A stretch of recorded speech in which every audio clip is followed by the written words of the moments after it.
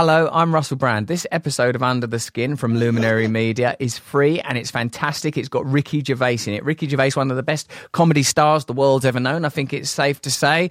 He was up there with your Chaplins, your Cleeses, your Coogans. They're all British comedians whose names start with C. That's what I'm interested in. Your Cooks, your Hancocks. Ricky Gervais, outspoken, host of The Globes, creator of Extras, The Office, Afterlife, season 2 of which is on Netflix now, and is because of him promoting that he's even come on our podcast. This is for you, for nothing. I'd say this is a fantastic episode of Under the Skin. I'm very proud of it. It's a brilliant conversation with Ricky Gervais. It's a joy to talk to him. Me and him, as we discuss, see the world somewhat differently, although we've got loads of things in common. We talk about God, atheism, animals, love, class. Fantastic stuff. You'll really, really enjoy it. If you want to get Luminary, if this episode indicates to you that these are the kind of conversations you might be into, then you can get it for as little as $2.99 a month with the Luminary annual plan, and you can get a 7-day free trial, which I would recommend to all of you. Check out the brilliant podcasts I've done with, well, other podcasters like on the platform like Lena Dunham and Karamo, but also David Eagleman, Neil deGrasse Tyson, Brian Cox, Yanis Varoufakis. I mean, there's like brilliant intellectual conversation. Naomi Klein. I mean, it's just like Dr. Shafali last week. I mean, I really think they're valuable conversations. But this one, For Nothing with Ricky, is it's especially good, as you would imagine, from Ricky Gervais. Let's get into it. Oh, actually, no, before I get into it, I want to do some of the comments from Charles Eisenstein. Did you hear the Charles Eisenstein episode? Glenora Goth did. Bloody good episode, actually. He wrote a brilliant essay on the coronavirus called Coronation, but we didn't sort of dwell on that topic for long. We just talked about how it sort of is providing a lens for sort of a different kind of radicalism. Glenora Goth goes, always thankful for you, Russell, but this is the moment when we need you most. Thank you. Oh, thanks, mate. Pre-dat. These are just the sort of conversations that need to become widespread, and as soon as possible, with seemingly near irreversible evolutions of our society toward a less sustainable and less conscientious form of being. You're right, mate. We've got to wake up. We've got to really, really wakey. Trishy26, this is so inspiring, and so much truth just makes me yearn for a simpler life where I'm not working my ass off every day to pay the bills and get caught up with all the bad news. I just want less stress, more happiness, more calm, less fear. Thanks, guys. We should be striving to create a society where that kind of living, paradoxically an easier way of living, is achievable. But anyway, let's just get into Ricky Gervais now. It's a fantastic conversation with a fantastic man. What a privilege. Get into it, see you on the other side. Trying to achieve equality with the annihilation of category is not a successful route. Yes, that's exactly right. We're in this era where it turns out we were never the boss. It doesn't look like an ideology. What's beneath the surface of people we admire, of the ideas that define our time, the history we are told? Welcome to Russell Brand. Under the Skin. Hello. Hello, mate. It's so lovely to see you. Look at you all grown up. I've become an adult. Well, I'm relieved you're not sat there in a sheet. That was a deal breaker. I said I wanted to conform to Western ways just for 1 hour. I didn't even need to have that explicitly explained to me. I intuited that it might not be wise to interview you in a sheet. And why is it 1 p.m? I mean, that is bang on soup and snooze hour for me. I have a little lentil soup and then I have a little nap, right? So now I've had to have my soup at 12:30, gobbled that down. It was very hot. And my nap is postponed till 2 p.m. So this is just some of the hardship that I've been going through during the pandemic. It's a grueling tale, even to sit and listen to, Ricky, that kind of suffering. It's like the Gulag Archipelago, listening to some of that stuff. You've got a real mic and everything. Yeah, because I do, I've been doing a podcast for ages, so we put one in the garage, like a little podcast studio. Should we do I went from the only person with a podcast to the only person without one. So I had to go the other way. You're an outlier, a pioneer and an extremist. Yes, I'm a rebel. You know, I've always been a rebel. It's like Tony Hancock, in fact, just like Tony Hancock's rebel. There's no question you're in that lineage. No question. Should we do this little interview? Start it officially. I'll start it with like a compliment to put you at your ease. It's really lovely to interview you. Because I am very nervous. I can see that you're racked. It might be the soup that I drank too quickly. Yeah, esophageal burning and anxiety have similar symptoms.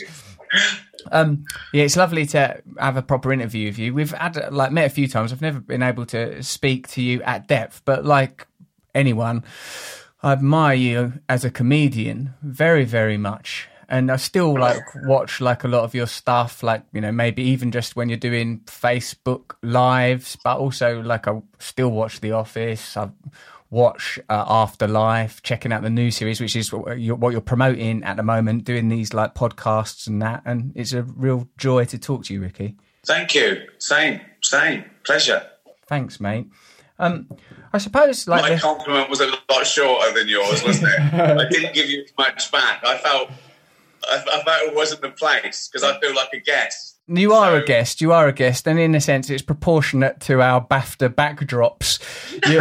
You've got endless masks. I've got a drape. Right, let me explain. I've made an effort. I've put a nice little jumper on. I've washed and all that. But this is my desk. I'm at my desk. This is the smallest room in the house because I thought the echo. Because the other rooms are vast, and it wouldn't be good for a body. Oh. So, okay, this isn't like Cribs where I've hired them. I really did win them. I was watching. I remember a good many of them. Then I don't know what that boar is. Like there's a wild boar. I guess that's some sort of writing guild, or is it simply an ornament? Oh, no, that's a. Oh, I'm glad you brought that up. That's a work of art that that was auctioned for charity, and I gave so generously. That reminds me what a great person I am. It's good to have a memento of your own greatness next to those less abstract accolades. Good. I live pretty near where you're from, mate. So I see sort of like, and you're from Reading, and of course, and Henley, aren't you? Yeah. It's obviously lovely round here. Do you live near here? Well, we've got a little place quite near you, but I'm mostly in leafy Hampstead. Yeah. Where people like you aren't allowed, if I'm being honest. I was there briefly for a while. I lived on Gardner Road at what I might call the height of my decadence. Yeah, near Flask Walk. And oh, beautiful. Well, we used to visit this place, you know, before we lived here. We lived in the centre ever since sort of college. And explaining to Americans what Hampstead is like, I say it's sort of bohemian and eclectic, and it's the sort of great grandchildren of artists and poets. And me, new money. I always feel that it was like the Beverly Hillbillies when I rolled into town. So, and I think we're from similar sort of backgrounds where we moved up to be able to live next door to wealthy people. So I still feel when I walk into the Ivy, there's a certain amount of disappointment on people's faces. Yeah, it's incredible actually, and it's sort of a very clear in your humour that you have that kind of background. I remember watching Martin Freeman on something once saying that you were the first person he'd met that had a sense of humour that made him laugh like people at school. And I remember when you used to do on stuff on 11 o'clock show. And you talked about, I remember in particular one time when you talked about the apocryphal, oft-told tale of someone wanking and then opening their eyes and having a cup of tea there. And I guess this was probably 20 years ago, but I remember watching that and thinking, oh, that's funny, man. That's funny. And I suppose, and how have you maintained, and do you think you've maintained that kind of access to normality and that kind of brittle, spiky working class humour now that you are ensconced on the hill? Well, I think I have in in many ways. Obviously, all my family still live around Reading, Wokingham, Thatcham, and they're what you'd call all working class. They're all manual workers or carers. And then there's 50, I haven't counted them, sort of great nieces and nephews that, and so there's that. You're always connected to your family. You always feel at home with your family, so there's that. I do it. I sort of do it quite consciously, try and remember my roots, because as a comedian, so professionally, I sort of do as well. I think because we're court jesters, we have to be court jesters. We have to have low status. We're in the mud with all the other peasants, teasing the king. Not too much, because we don't want to get killed. But we have to keep our low status somehow, I think. I feel I want to. And I do that in two ways, and you do this as well. One, I invite them behind the curtain. I go, what, you think it's great being rich and famous? Well, this is what I said in front of the Queen. This is the first time I got a private jet, they thought I was the cook. So I do that. I give them the horror stories where I was the putz, I was the wrong person, I shouldn't have been there. I tell them that. And the other way I do it is I talk about things where they're better off than me. I talk about being fat and old and balding. And do you know what I mean? Yeah. So I'm going to die soon. And so you do have to, particularly when people know what top comedians earn now, it's like, I sort of embrace that as well. I tease them, like I did, talking about house and wealth in an ironic way, and they get that as well. And I'm sort of saying, listen, this is luck. Do you know what I mean? This isn't. I don't think I deserve this. But I think people get it as long as you're honest. It would. When if I see a millionaire comedian going either way, either side of that, like talking down to an audience that everything's is a battle story that they won, or they're already on stage, they're already in an expensive suit or whatever, and now they're telling the audience that they're wrong. Again, I do that ironically, but they get it like a mate. I call them scum, and they know, they get that I'm saying the opposite. But it would be equally stupid when I see millionaire comedians going, so I was signing on yesterday, and I was on the bus, and no, you fucking weren't. No, you weren't. But I usually go the other way. Like a typical joke I did in Humanity was press. They always ask, wealthy entertainers, how much is a pint of milk? So that's meant to show you then I say, I don't know, I haven't checked. But the next time someone asks me, I say, I don't know, mate, it is £1,000, run and get me one. So I sort of embrace my privilege for comic effect, I think. The first thing that most of us know you for, it couldn't be a clearer exemplification of authenticity. The Office, whether it's the way it was shot, the way that it was scripted, the kind of acute observation of normality and mundanity. So like sort of from the outset, there is an authenticity to your work. With something that more recent, like Afterlife, which I watched as I was instructed to. Watched the first couple. It's brilliant. It's, it's perfect. Like someone told me, you've got to watch it. I watched 1.5. Do you know what I mean? And I've loved the first series. I think there's great people in it. I love Roisin. I love that woman Jo that's in it. I think it's a really brilliant cast. I love her that's off of Charlie Brooker's stuff as well. She's wicked. Obviously, you're great. What are you? Do you have the same level of authenticity and sort of, I don't know, candor when you're making something like that? And if so, where are you getting the stuff about suicide and despair from?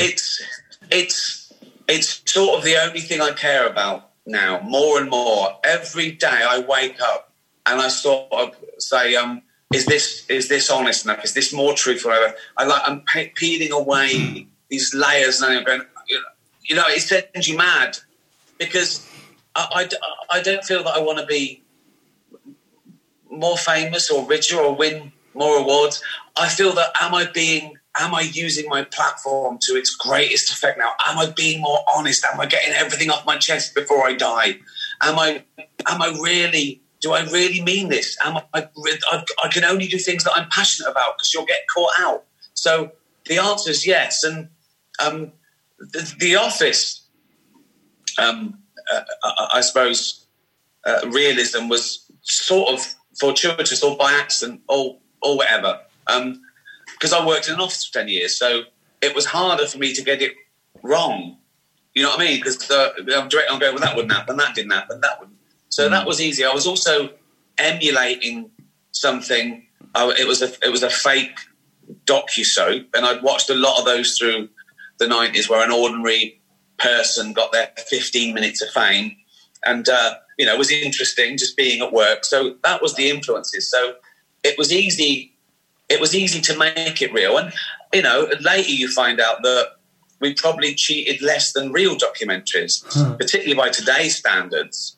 We wouldn't have a camera waiting for someone. We wouldn't get them caught doing something unless it was a really elaborate spy or they forgot their mic was on. So I've always been obsessed with realism. My favourite things were real, even to the point that the first time I saw a Mike Leigh thing, I'm sort of, I don't know, 13, 14, I just thought, I've never seen this before. People talking over each other. And it wasn't even intimate. It was a shoddy old play shot with a few cameras. It wasn't even as good as it became.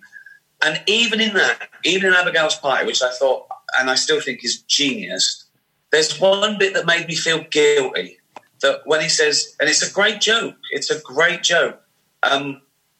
goes, Shakespeare, complete works of Shakespeare, leather bound. And they go out, he's showing off, and he goes, of course, you couldn't read that sort of thing. And I sort of thought, well, that's a snobby joke, because you know what? Most people don't. Is he taking the piss out of my tribe that are trying to better themselves but not quite get it right?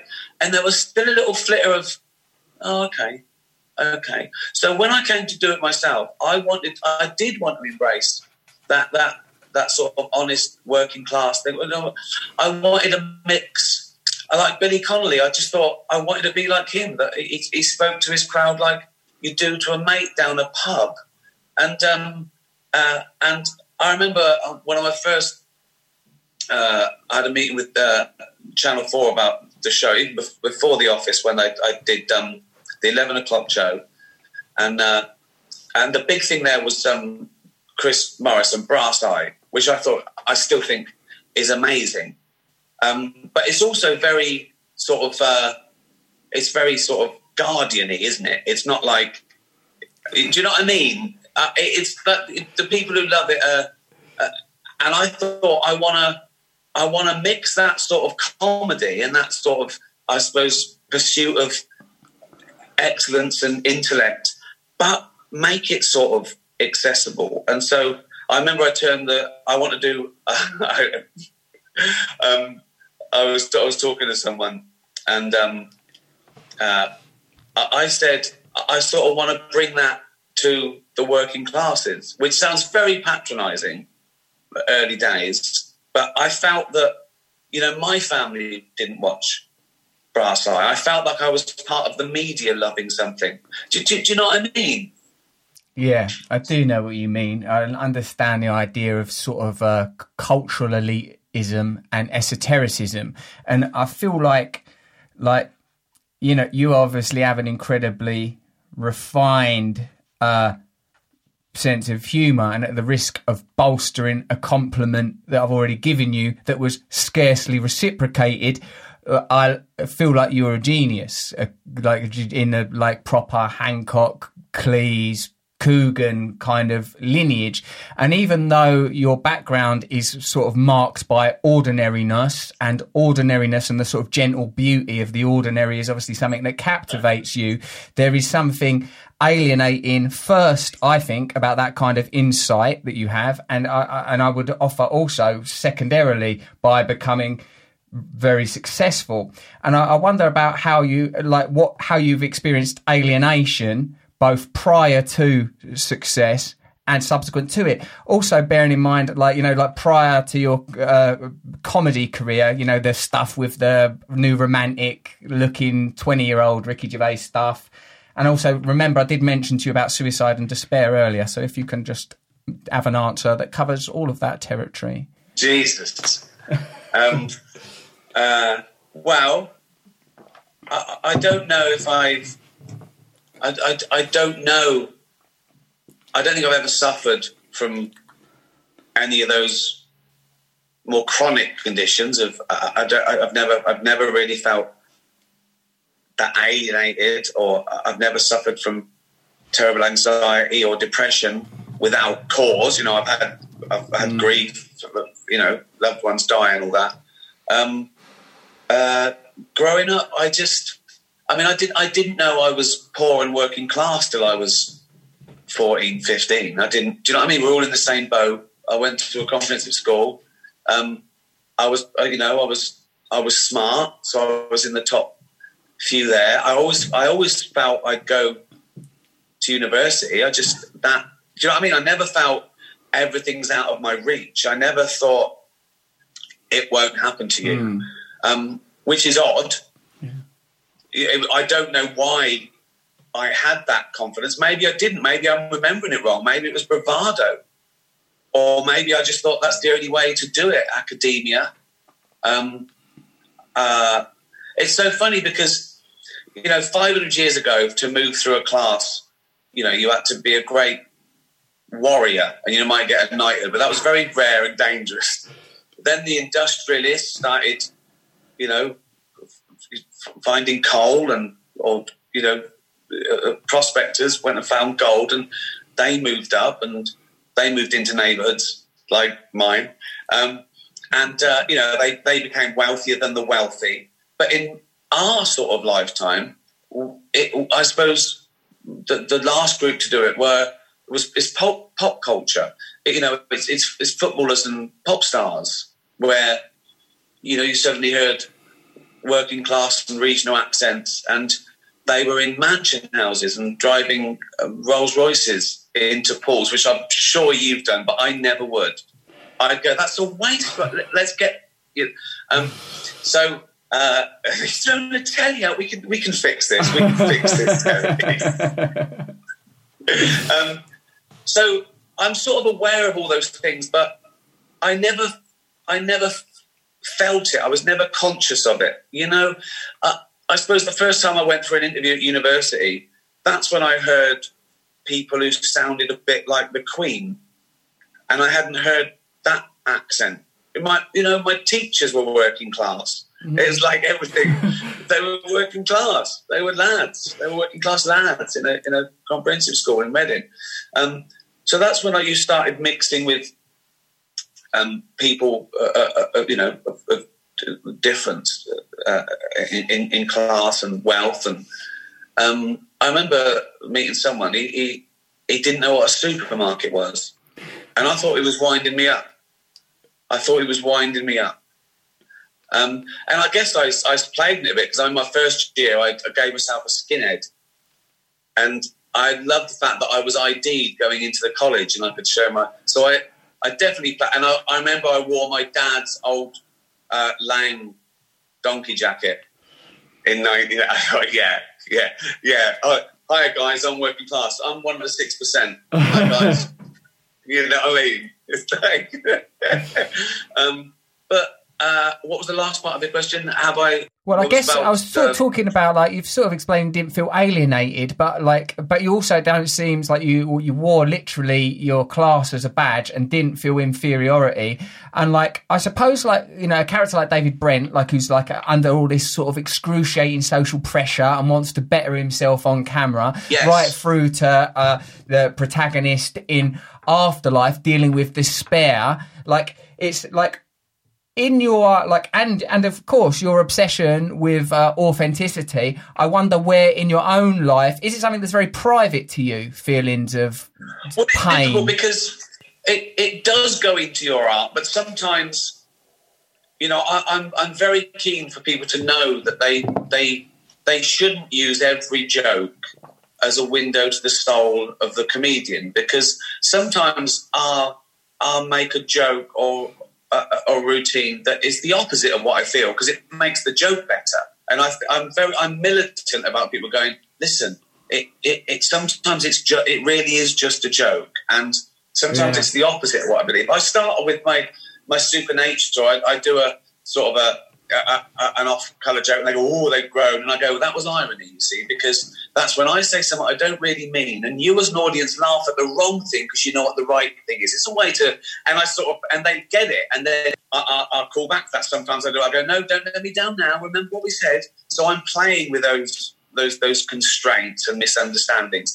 But your first point is that David Brent, he was sort of on that cusp. I was fascinated that Cleese did it a little bit with Fawlty Towers, where he was sort of lower middle class, and he wanted to. His aspiration was Buckingham Palace, whereas by the time I got around to doing The Office, the new aspiration was Buckingham Palace. It was that sort of level. You know what I mean? I want to be on telly. That or whatever. I want to be on telly. I want to be famous, and it was just creeping in then. And it was a very important part of The Office. Without it being a fake documentary, that is a very boring average sitcom. There's some jokes, there's some great performances. But if you don't know why this man is acting like that, you've lost 50% of what's funny and tragic about that. And you're right, he's trying to move, just like Basil Fawlty, he's trying to move, right? But he's doing it for the same reasons, right?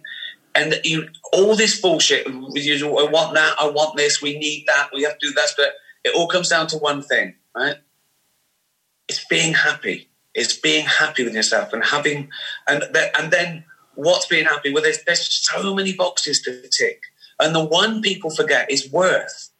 It's absolutely massive. It's worth. And so all those things went into David Brent, but he basically needed a hug. And I remember in the days when you were in every paper and doing every interview, right? Someone said, what's your favourite thing? And you said, The Office. And there was a picture of David Brent. And you talked about David Brent, and you said it's beautiful. It's sad. And it is. And I remember that one of the first times I'd read that it is sad because he needs a hug. That's all he's doing. He's saying, am I good enough? Do you love me yet? And it's fucking tragic. And when you know that, I think you like David Brent. Yeah. I think you like him. Yeah, I always did. One of my favourite lines, I like that. I was thinking about it recently. That's not good news and bad news. That's good news and irrelevant news. And you go, that's not a phrase, though, is it? But now that level of narcissism is mediocre. Now we have leaders saying things like that. The bad news is that the pandemic. The good news is I'm up 3 in the polls. It's like. It really, and it just got worse and worse. I had to really up my game for life on the road because it had been 15 years. And now David Brent wasn't even that odd or annoying compared to, do you know what I mean? People on The Apprentice who say, I will destroy anyone who stands in my way. That is like an unwritten law with the producers going, let me on and I'll behave badly. For Big Brother contestants, let me in there and I'll start a fight and take my clothes off. Okay, you promise? Yeah. With this obsession with seeing normal people destroy themselves. Some of them, I don't know how some of them passed the medical exam because some of them, they shouldn't be in there and it's not good for them. No. This thing where people keep going back to fame and going, do you love me yet? No, they don't love you. They want you to fail. Anyway. Yeah, there's a kind of there's been a glorification of idiocy in culture, and it seems like that's something that still annoys you. That sort of celebration of stupidity, and it seems like a lot of what you're saying, is that you're very a grounded person. Like you said, like, you know, my role is a jester. I don't want to get out of my box. So, you know, you can tease the king, but don't start like, you know, trying to grab the crown or anything. But like, what about like what is, see with the, there's two areas I want to talk to you about. One, your deep love of animals. And two, your obvious, very public and articulate atheism. And I'll sort of talk about how I see those things as correlative, you know, I suppose, as we go on about it. But like, firstly, have you always been like that with the animals?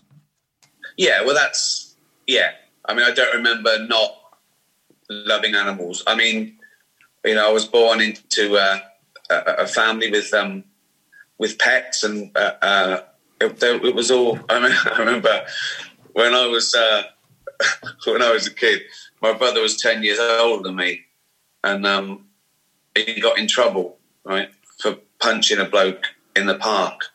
And all my mum wanted of us really was to not us to go to jail or die in a barroom fight. Do you know what I mean? It wasn't international comedian. Just don't die before me, you know.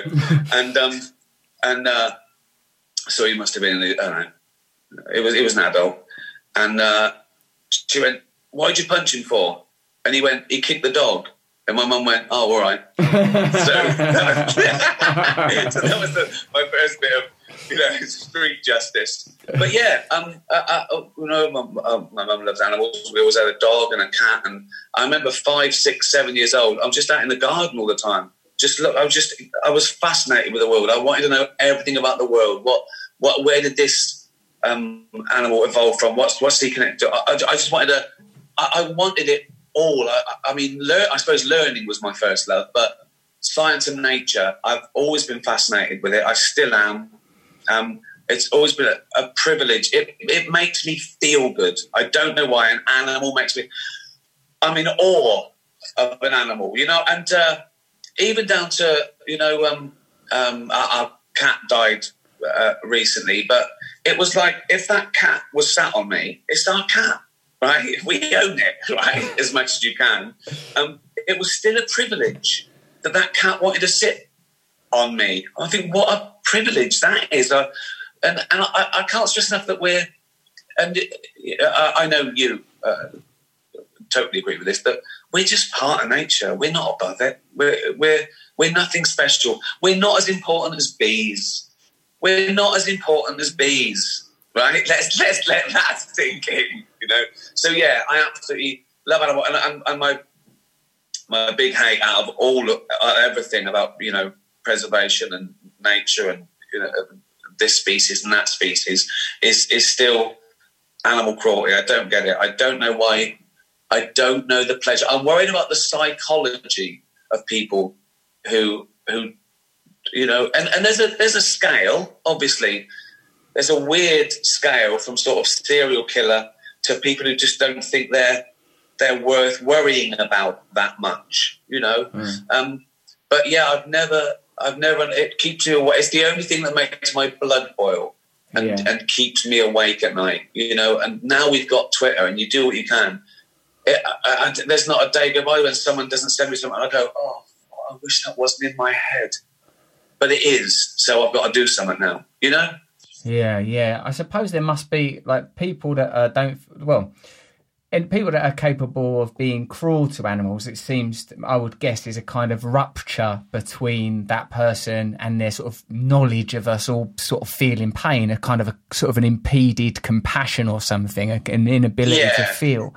I mean, there's something. Yeah, you're right. There's something wrong with someone who actually enjoys seeing an animal in pain. I mean, that's one end of the scale, you know. But then there's people who are in denial. You know, there's lots of propaganda out there why it's okay, why why bullfighting's okay, because it's an honourable way for the bull to die.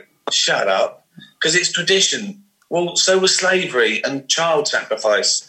It's culture. It's not a fucking culture, right? It's like, what? I don't get it. I don't get it. And the things that then you find out, the things behind it, right? This fucking sequined cunt with a sword right? They've already drugged the fucking bull. They cut the tendons on the back of his neck. They fucking blunt the. Let's keep it fair. Let's send him. Honestly, why have you done this to me? Why have you?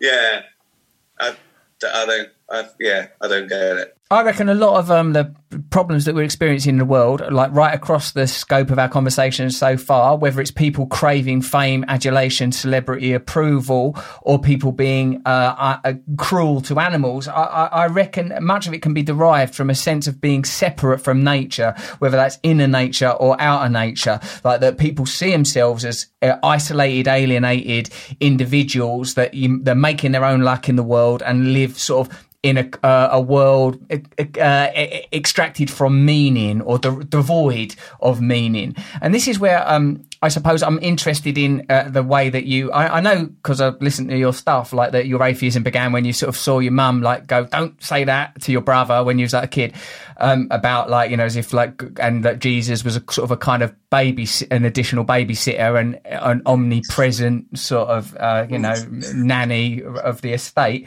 But exactly. Cause I spend a lot of time, I suppose. I'm solipsistic, narcissistic person. You know, been through the mill with addiction, with fame and sex and drugs and money and all that kind of stuff. And it's placed me at a point where I've had to open myself up to different ideas. I imagine if you and I talked about institutional or orthodox religion and the way that it is structured and the way that power is deployed, prejudice enacted, violence underwritten, I reckon we'd probably agree. But one of the things that I feel is that my own love of animals, and also my cat did die last week, sadly. He was also 16 because Jenny told me. And it, like, I was so affected by it. I was surprised by the amount of grief and sadness that I felt. Like, it took me apart. I let it hit me full on. We buried him in the garden. I dug a hole. I got into it. There was only one self-indulgent bit. Everything was sincere, except for one moment, Ricky. I did smear soil on my face as a sort of expression of deep grief. Whatever gets you through. That's what I needed to do. That's just me expressing myself. I'm done. And I think the way you're going is that I seem a spiritual person, but not literally, and that's totally true. That I'm in as much awe at seeing a tree or a mountain or a bird or a river as anyone who thinks God made it. I see the beauty of nature, and I think most, and I don't know this, but you're right. There's a huge difference between spirituality. There's something to the self that gets you through. That you want to know the reason. You want to connect. All those things. I feel all those things without the belief in a God or gods. Religion's something else. Religion basically says you want to get into heaven. I know him. You just got to do this shit for me, and we're cool. You know. We know that everything that's ever started was written by usually a man with an agenda.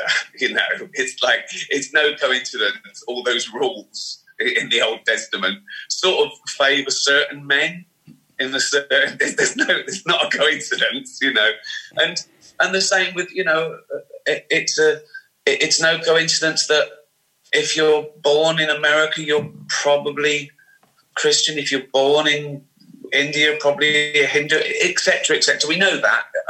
But if we're talking about spirituality, I'm all for it. It's never bothered me. Someone believing in God has never bothered me. It's what do you do with it? If you start saying to me, I love this prophet or that prophet, and I love God, I go, good. Fine, yeah, and I do this, and I believe it. Great, yeah, put it. And I think we should throw homosexuals off buildings. Well, no, now we've got to talk. Now we've got to talk, right? Just, you know. So it's when there's suddenly an agenda that coincidentally favours the person. You know, it's when people have exactly. Luckily, God agrees with them. It's all there. Yeah. But I've absolutely. And I think it was started with good intentions. In The Invention of Lying, when my character invents religion, he does it because he can't stand his mum's fear of death. And I remember when my mum was dying, if she asked me, I was thinking I was going to lie. I was like, yeah, there probably is. Because if that, I probably would have. So I think there's so many myths about atheism. We can go into the definitions and all that, but I think it's worse. People think that atheists run into churches and ruin people's days. It's all bollocks. Nothing's better than the truth. People ask me, say, have you ever been in a church? I go, yeah. It's lovely buildings. I love them. What do you mean? It's this. I don't know where it comes from. And also, technically, atheism doesn't even mean you don't believe in God. It means that you believe there's no God. It means that you just haven't found God yet.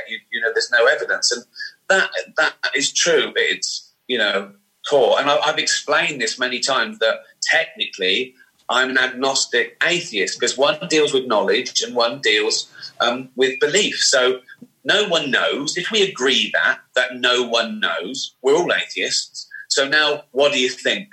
And believers say, I think there is a God. And atheists think, I don't think there is a God because I haven't got any evidence yet. So that is all I'm saying. As you say, religion's something else to belief and spirituality. And, and people even say to me, if someone proved there was a God, would you believe? I go, well, of course I would. It wouldn't even be belief, it would be knowledge. It would also be the greatest discovery ever. Let's cancel the Nobel from now on. He's discovered God. It's done. And I think if that would change everything. I think, but until we know, I just don't. I don't want to live my life by a belief in something that I have no evidence in. That's all. That's all I'm saying. And I sometimes say to people that a good Christian or a good Muslim or a good Jew or whatever is someone who does all the good bits in their holy book and ignores the bad bits. And I say, if you already know right from wrong, you don't need the book. And you have to cherry pick. We know that the bad believers are the ones that do the bad bits too. So for me, it is personal. I just happen not to believe in God. I used to, but now I've thought about it, and I feel that I don't need a God. But the thing that I really object to is people assuming that you can't be a good person if you don't believe in a God, which is proved over and over again. And I've tweeted things like there are good atheists and bad atheists. There are good Christians and bad Christians, and a God has never changed that. And all I'm saying is, I get it. This is not me it works both ways. You shouldn't judge people by their beliefs. You should judge them by their actual behaviour. Right and wrong. Some people believe the right thing but don't do the right thing, and vice versa. And I just think, I feel I don't need it. I just don't need a structured guidebook outside my own morality. And morality is relative and not absolute. And you'd have to keep... Dogma is the problem. I think dogma is the real problem. And it's not just in religion anymore.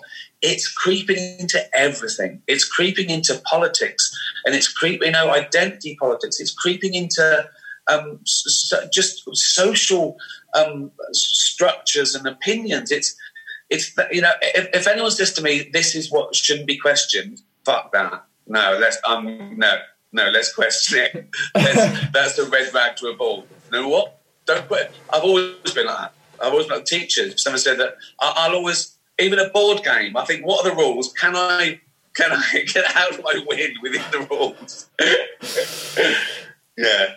I've gone on sort of like the opposite journey in that I feel like I started off atheistic just the same way that I would reject any attempt to impose regulation or control on me for the purposes of domination. But as I've gone through my own stuff with addiction and mental health or whatever it is, and like I know that you're very that, for example, afterlife is about legitimate grief as opposed to some kind of abstract idea of mental illness brought about by hormonal hormonal or neurological balance. But myself, my own sense of despair, particularly looking at it from a perspective of mental health issues and addiction, is that there is an unaddressed yearning for a kind of oneness, togetherness, and like, you know, to your point earlier about Brent, indeed for love. And when, like, you talk about that sense of awe of like the appreciation of an animal, the love of an animal, and the sort of regard and gratitude for having an animal love you and care for you, or the beauty of nature, or the deep beauty of the cosmos, what I feel like, and my own appreciation, understanding, stroke belief in God is that there is a kind of, in the love of it, in the awareness of rightness itself, there is an indication that there is such a thing as rightness. Not that any one particular group or ideology has unique, a particular and special access to it. And I really firmly, deeply believe that spirituality is for me, not for me to tell other people, boy, I don't reckon you should be gay, or I don't reckon you should be allowed to do it. Like, I feel like I do my shit. In the Bible, it says you should pray secretly. Oh, wow. So, yeah. Yeah, like there is something sort of deeply private about it. But I also think, Ricky, that there is a social consequence to, I don't necessarily want to say atheism, because I completely agree with your point that there's good and bad, you know, in like beyond those kind of limited taxonomies. But like, I do feel like when people think there's no purpose or meaning, that and that needn't necessarily be just because of a belief in God, that it creates cultures that are oddly materialistic, nihilistic. And I feel like in the last 20 years we're seeing more and more worship of self, worship of individual. Well, of course, there's a new narcissism, of course, and I don't know why. I think social media is partly to blame. I think people being rewarded for bad behaviour is partly to blame. You know, magazines or TV or whatever. You know, I did a speech in the Big Brother house as Andy Millman in Extras, and again, that was at the beginning of it, and now it's got worse. But a couple of points. I do think there's people crave a oneness, even if we don't go about understanding about why we're here, because again, that's very human. We're inquisitive. We want to know why. We want the answer why. And some people don't accept. We don't know yet, but we're on the way. They go, no. Well, there's no, you know, the God of the gaps. We understand that. Well, if you don't know, explain it. God did it. Okay, well, it doesn't really solve anything. Even down to the, I put a joke in Afterlife where Kat's bothering me, and she says, "Where did it all come from? Somewhere from nothing." And I go, "Well, where did it all come from then?" She goes, "God made it." I go, "Okay, where did God come from?" She went, "He's always been around." I go, "Simple as that, isn't it?" So. You know, it doesn't answer the question, but I get it. And I think, apart from people wanting there to be some sort of divine justice, because, you know, that would be great. Good people would be rewarded and bad people would be punished. Brilliant. Okay, it doesn't work like that. You know, you only have to look at, you know, children in Africa being born with cancer, and you know, we know that's not. We know mysterious ways isn't an explanation, okay? That to me is someone who doesn't know the answer and says mysterious ways. But apart from that, you're right, we're seeking the answer. Why are we here? I think we think that, hold on, well, it's too good. It's too good to be chance. Everything's perfect. Well, it seems that way. You know, it's like Douglas Adams' puddle. You know, when it imagines this, I fit this hole perfectly. But I think you're right. We are scared and alone, and the idea of death is horrible. What, you'll never exist again? What was the point?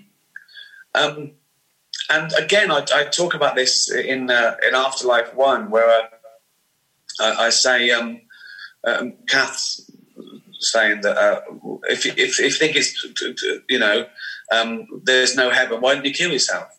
And I say, so if you're watching a really good film, but you know it's going to end, you might as well just stop it. She went, no, because I can watch it again. And I say, I think that's the amazing thing about life. You can't watch it again. You know, one day you'll hug, you know, your mum for the last time. You'll smell your last flower. You'll eat your last meal. You won't know it's your last, but it will be your last. And so you've got to make the most of everything. And it is a terrifying prospect. It is like sad that we'll never exist again, I think. But it doesn't mean it's not true. You know, the bottom line is I can't believe something I don't believe. And so how do I find meaning? Well, we are here. The chances of us being us, you being you and me being me, existing now, that sperm hitting that egg is 400 trillion to 1. You know, we're not special, but we are lucky. We do exist. It's incredible. And I think of it, it's like a holiday. We don't exist for 13.5 billion years. Then we explode into this mass, this electronic blob of thought, introspection, love, hate, fear, beauty, horror for 80, 90, 100 years if we're lucky. Then we die and we never exist again. We return, our atoms return, and it carries on, right? And that's not scary, because I think people are scared of death because they don't know what's beyond. And someone said to me, well, what do you think it feels like when you die? And I say, like the 13.5 billion years before I was born. And that was all right. So, but the big thing is injecting meaning. I think you're totally right. When you start thinking about it, why are we here? Well, I mean, not even the how, but why. Well, to live your life to the fullest and not hurt anyone, to leave the world in a better place than it was when you came into it, to experience everything, all the reasons, all the obvious reasons, you know, love, wine, dogs, learning, all these great things that you can do every minute of every day that you're alive, and then you check out. You go, I'm done, thanks, and it's done, and it's beautiful. It's fucking beautiful. It is beautiful. But I was struck when you said that by a few things. One is like this sort of like the injection of meaning, as in, you know, like meaning would have to be imported externally, fabricated somehow, invented. Whereas I think on some level I feel that that meaning is inhered, and that the meaning is in the kind of zeal that you have when you describe the things that give you love, pleasure, you know, connection, whether it's wine or dogs or whatever. I've had like some experiences like through meditation, and when I took drugs too young, and now I'm not allowed to do ayahuasca or LSD or them things that I would definitely be doing if I wasn't in recovery. But I had like these experiences that were a kind of, I would say, a sort of an evaporation of self and yet a continued awareness. I know that my consciousness is connected to my biology, but I have a sense somewhat derived from the fact that, you know, you can't trace how mechanical parts ever become conscious, that consciousness may be elemental somehow. Now that doesn't point to a God in a traditional patriarchal or domineering sense, but it sort of points to an element that's very difficult to quantify, whether that's the deep intelligence of nature, the deep mathematics of biochemistry and biology, and the essential mystery of consciousness itself, you know, commonly referred to as the hard problem. And through these sort of individual experiences, whilst I've not had anything that you would call typically religious, Jesus emerging out of a tunnel, Ganesh lashing around, or any of that sort of stuff, what I've had is like it's highly bloody interpretive, because say there's this one breath thing I do. You breathe from the abdomen very aggressively, and then you sort of take a sharp inhale, and you're nearly, a medical man would say what you're doing there is hyperventilating and nearly passing out. But from the inside, what it feels like is bloody hell. For this moment, I'm aware and I'm not me. What is this? What is this? Is there a possibility that my awareness, your awareness, the awareness of all animals, and an awareness that's impossible to read is somehow present in all nature, in all matter? And if that's true, then there's a kind of a genuine cohesion and togetherness between all of the beings of the earth and beyond. And those people that can't actually enjoy the lives that we are privileged to have, of the red wine or the dogs or whatever, I'm not saying that's some sort of comfort to them, but in fact those of us that are in privileged position might feel newly incentivized to work towards a different kind of society and system that is more reflective of those values. Now, that doesn't necessarily require monotheism, pantheism, or any of those things, but it is somewhat underwritten by a kind of a sameness and a oneness, and how that might relate to justice. And also, there is a sort of a personal experience of mystery in it. I wonder what you feel about that, and if you're curious about psychedelics and that and altered states and that. I love a good mystery, and you're right. It is a mystery. All science it does is it's a discipline that follows the evidence. And what science keeps saying, and some people say this is a flaw, but it's been wrong before. Well, science never been wrong before. Our interpretation, scientists been wrong before. Science is just a way to look and understand the physical universe. And what science says, it keeps saying, okay, this is the least wrong theory we've got so far. And then the next day it goes, okay, we're even less wrong today. We were less wrong today. They've mapped the beginning of the universe to a fraction of a second, which is pretty close. But I think science keeps proving itself over and over again. And the fact that we don't understand the mind-body problem completely yet. That is the beauty. And the more we understand, the more questions it throws up. It's like, people say the missing link. There's this fossil and there's this fossil. And we find that one. And people go, no, there's two missing links. So you can't win, And all science can do is just keep filling the gaps and finding new gaps. But yeah, you're right. I think that it's amazing what intelligence is. I'm a determinist, which changes nothing. I believe that free will is an illusion. So be it. If it feels like it, it might as well be. But then to analyse it and go, well, we're machines. We are machines. We are machines. We're machines trying to understand ourselves, and that's hard. Will there one day be a computer that is suffering from anxiety? I reckon so. I reckon so. I reckon there'll be a genius computer that's worried about shit. I really do. Yeah, that's the summit. We're lumps of meat. We're chimps with brains the size of a planet. Of course we go mad and try and kill each other and worry about what's the point. Of course we do. It's overwhelming. And the more you think about it, the more frightening it is. So I just think that my new show, Supernature, I start with saying it's called Supernature for two reasons. One, I want to debunk the supernatural. I don't believe in anything supernatural. I think that anything that exists is by definition part of nature and is explainable. If not now, then eventually. And also supernature because nature is super enough. We don't need angels and unicorns. We've got the fucking octopus. And then I go into, we don't need to look. I feel we don't need to look elsewhere. That doesn't mean I'm not in awe of poetry and intelligence. And, I just don't think that unweaving the rainbow spoils it. I think it makes it more exciting. When I see a card trick and I don't know how it's done, and then the magician tells me, I can't wait for him to show someone else who doesn't know how it's done.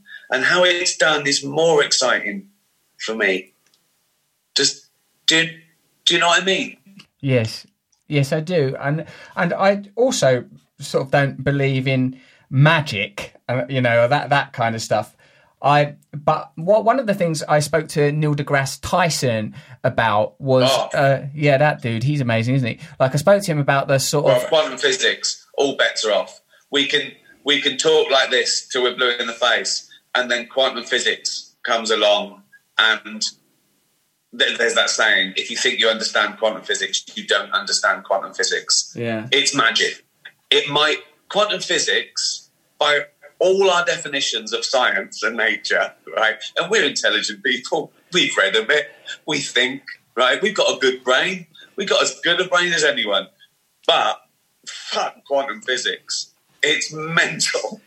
Yes. It sort of seems what I like that came up in our conversation, and I sort of used it to illustrate my feeling that the limitations of our senses and the limitations of our capacity to handle knowledge mean that there will always be a realm beyond knowledge, that all scientific disciplines are contingent upon amplification of existing senses, microscopic, telescopic, even calculating devices like AI, and that I don't see like quantum physics as woo type magic, but I do see it as an indication of fucking hell. There is an intelligence at work. It's just we can't. Like some people say, you can't understand it like God can understand it because you haven't got God's brain. Well, that is quantum physics to me. The fact that it happens means it exists and it's true and it's scientific. But then to ask us to understand it, now that's a big ask, because it's incredible, just the uncertainty principle, the fact that I want it to be metaphor. I want it to go, we don't literally mean it's in two places at once. I go, yeah, we do, because the way that time is... Right, start again, right, I've got two potatoes.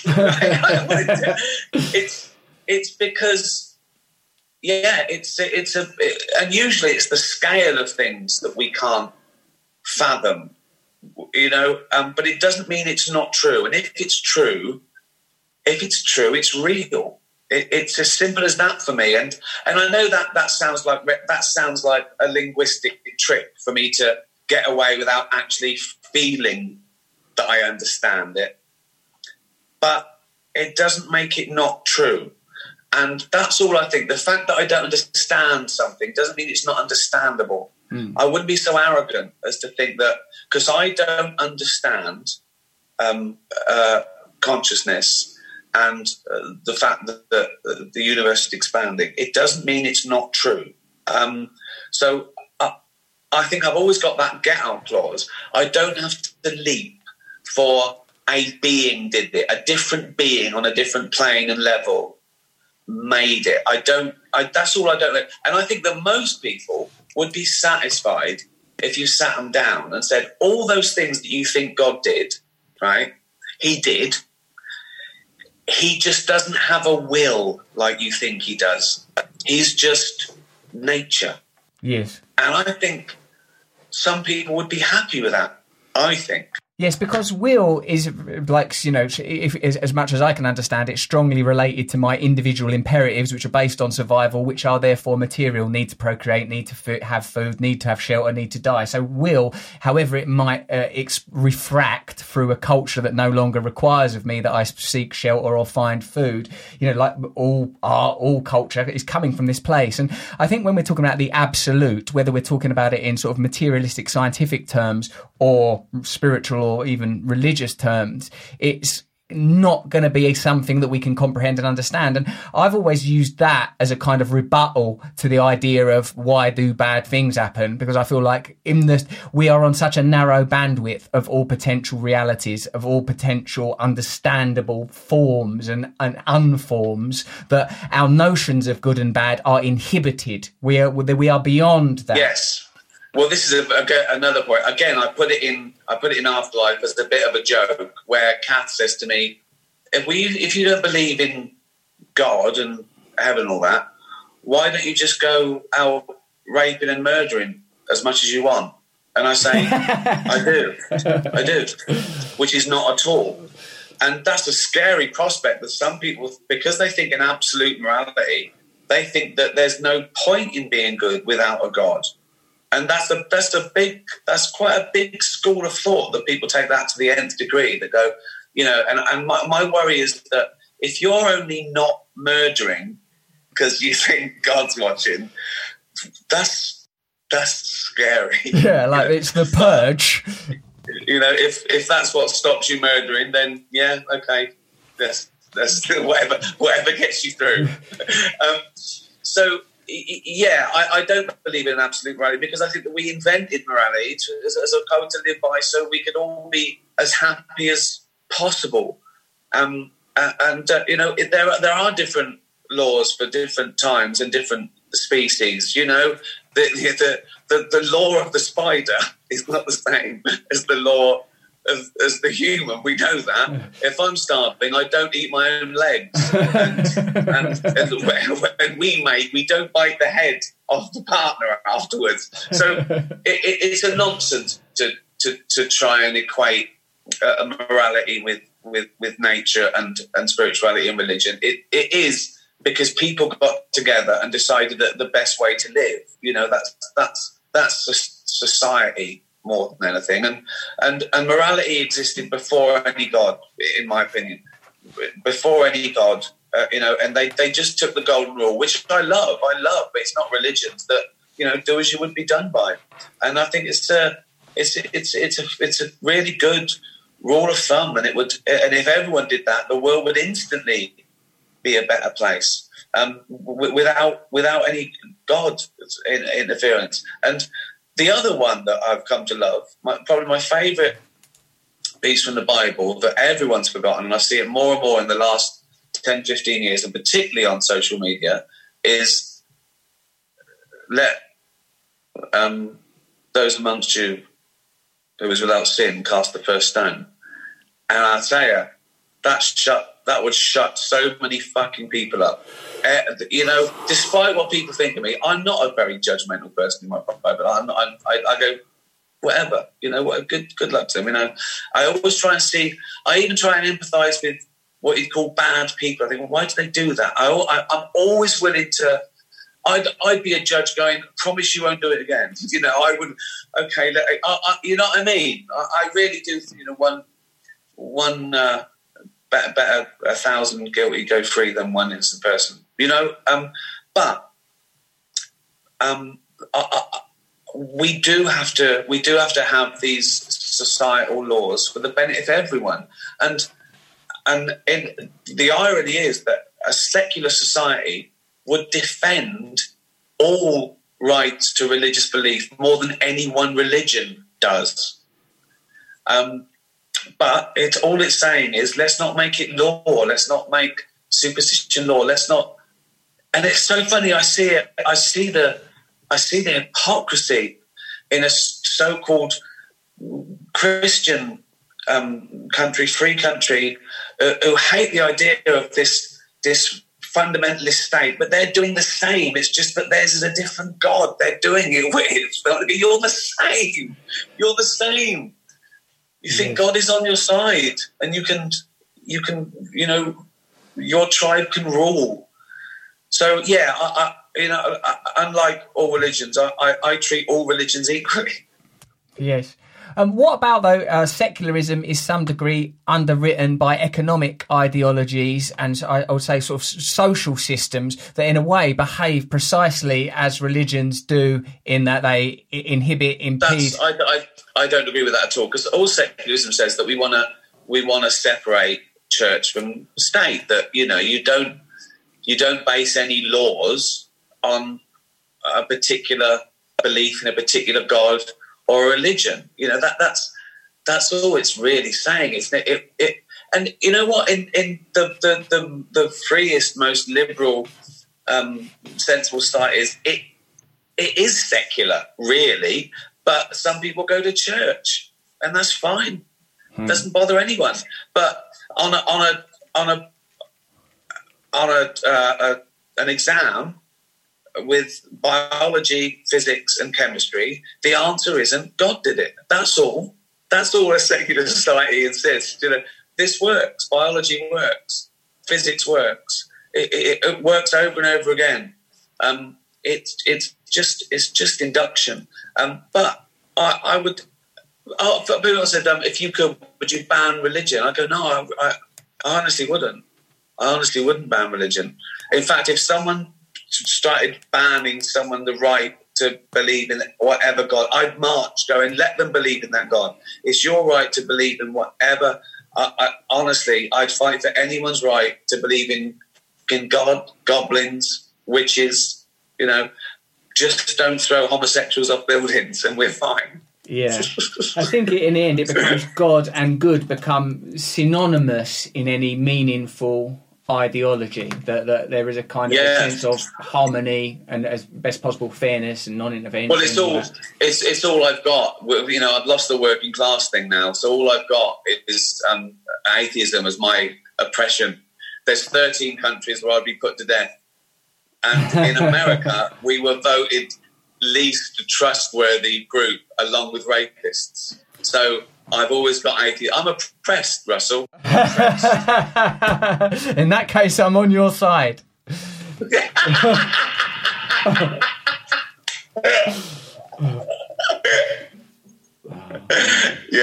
Oh, wicked, Ricky. We done an hour there, mate. That's wow, it's my nap time. Yeah, that's where you could go back into your carefully guarded rituals of soup and whatever else it is that holds you together in your godless, nihilistic expanse. Well, I'd just like to say, I'll give you the compliment. It's so lovely to see you well and all grown up, not sitting there in a sheet, but in real proper clothes. And I couldn't be prouder. Oh, that's lovely. Thank you, mate. That's I'll carry that. Thanks, man. Thank you very much. If you enjoyed that conversation, go over to luminarypodcast.com now and sign up for a week's free trial and listen to the many, many fantastic conversations that I've had on this platform. Simon Amstel being but one of them. Who did we do recently that I was well into? David Eagleman, absolutely fantastic. Frankie Boyle. There's just so many brilliant conversations. All right, lots of love. Glad you enjoyed it. Thanks for tuning in.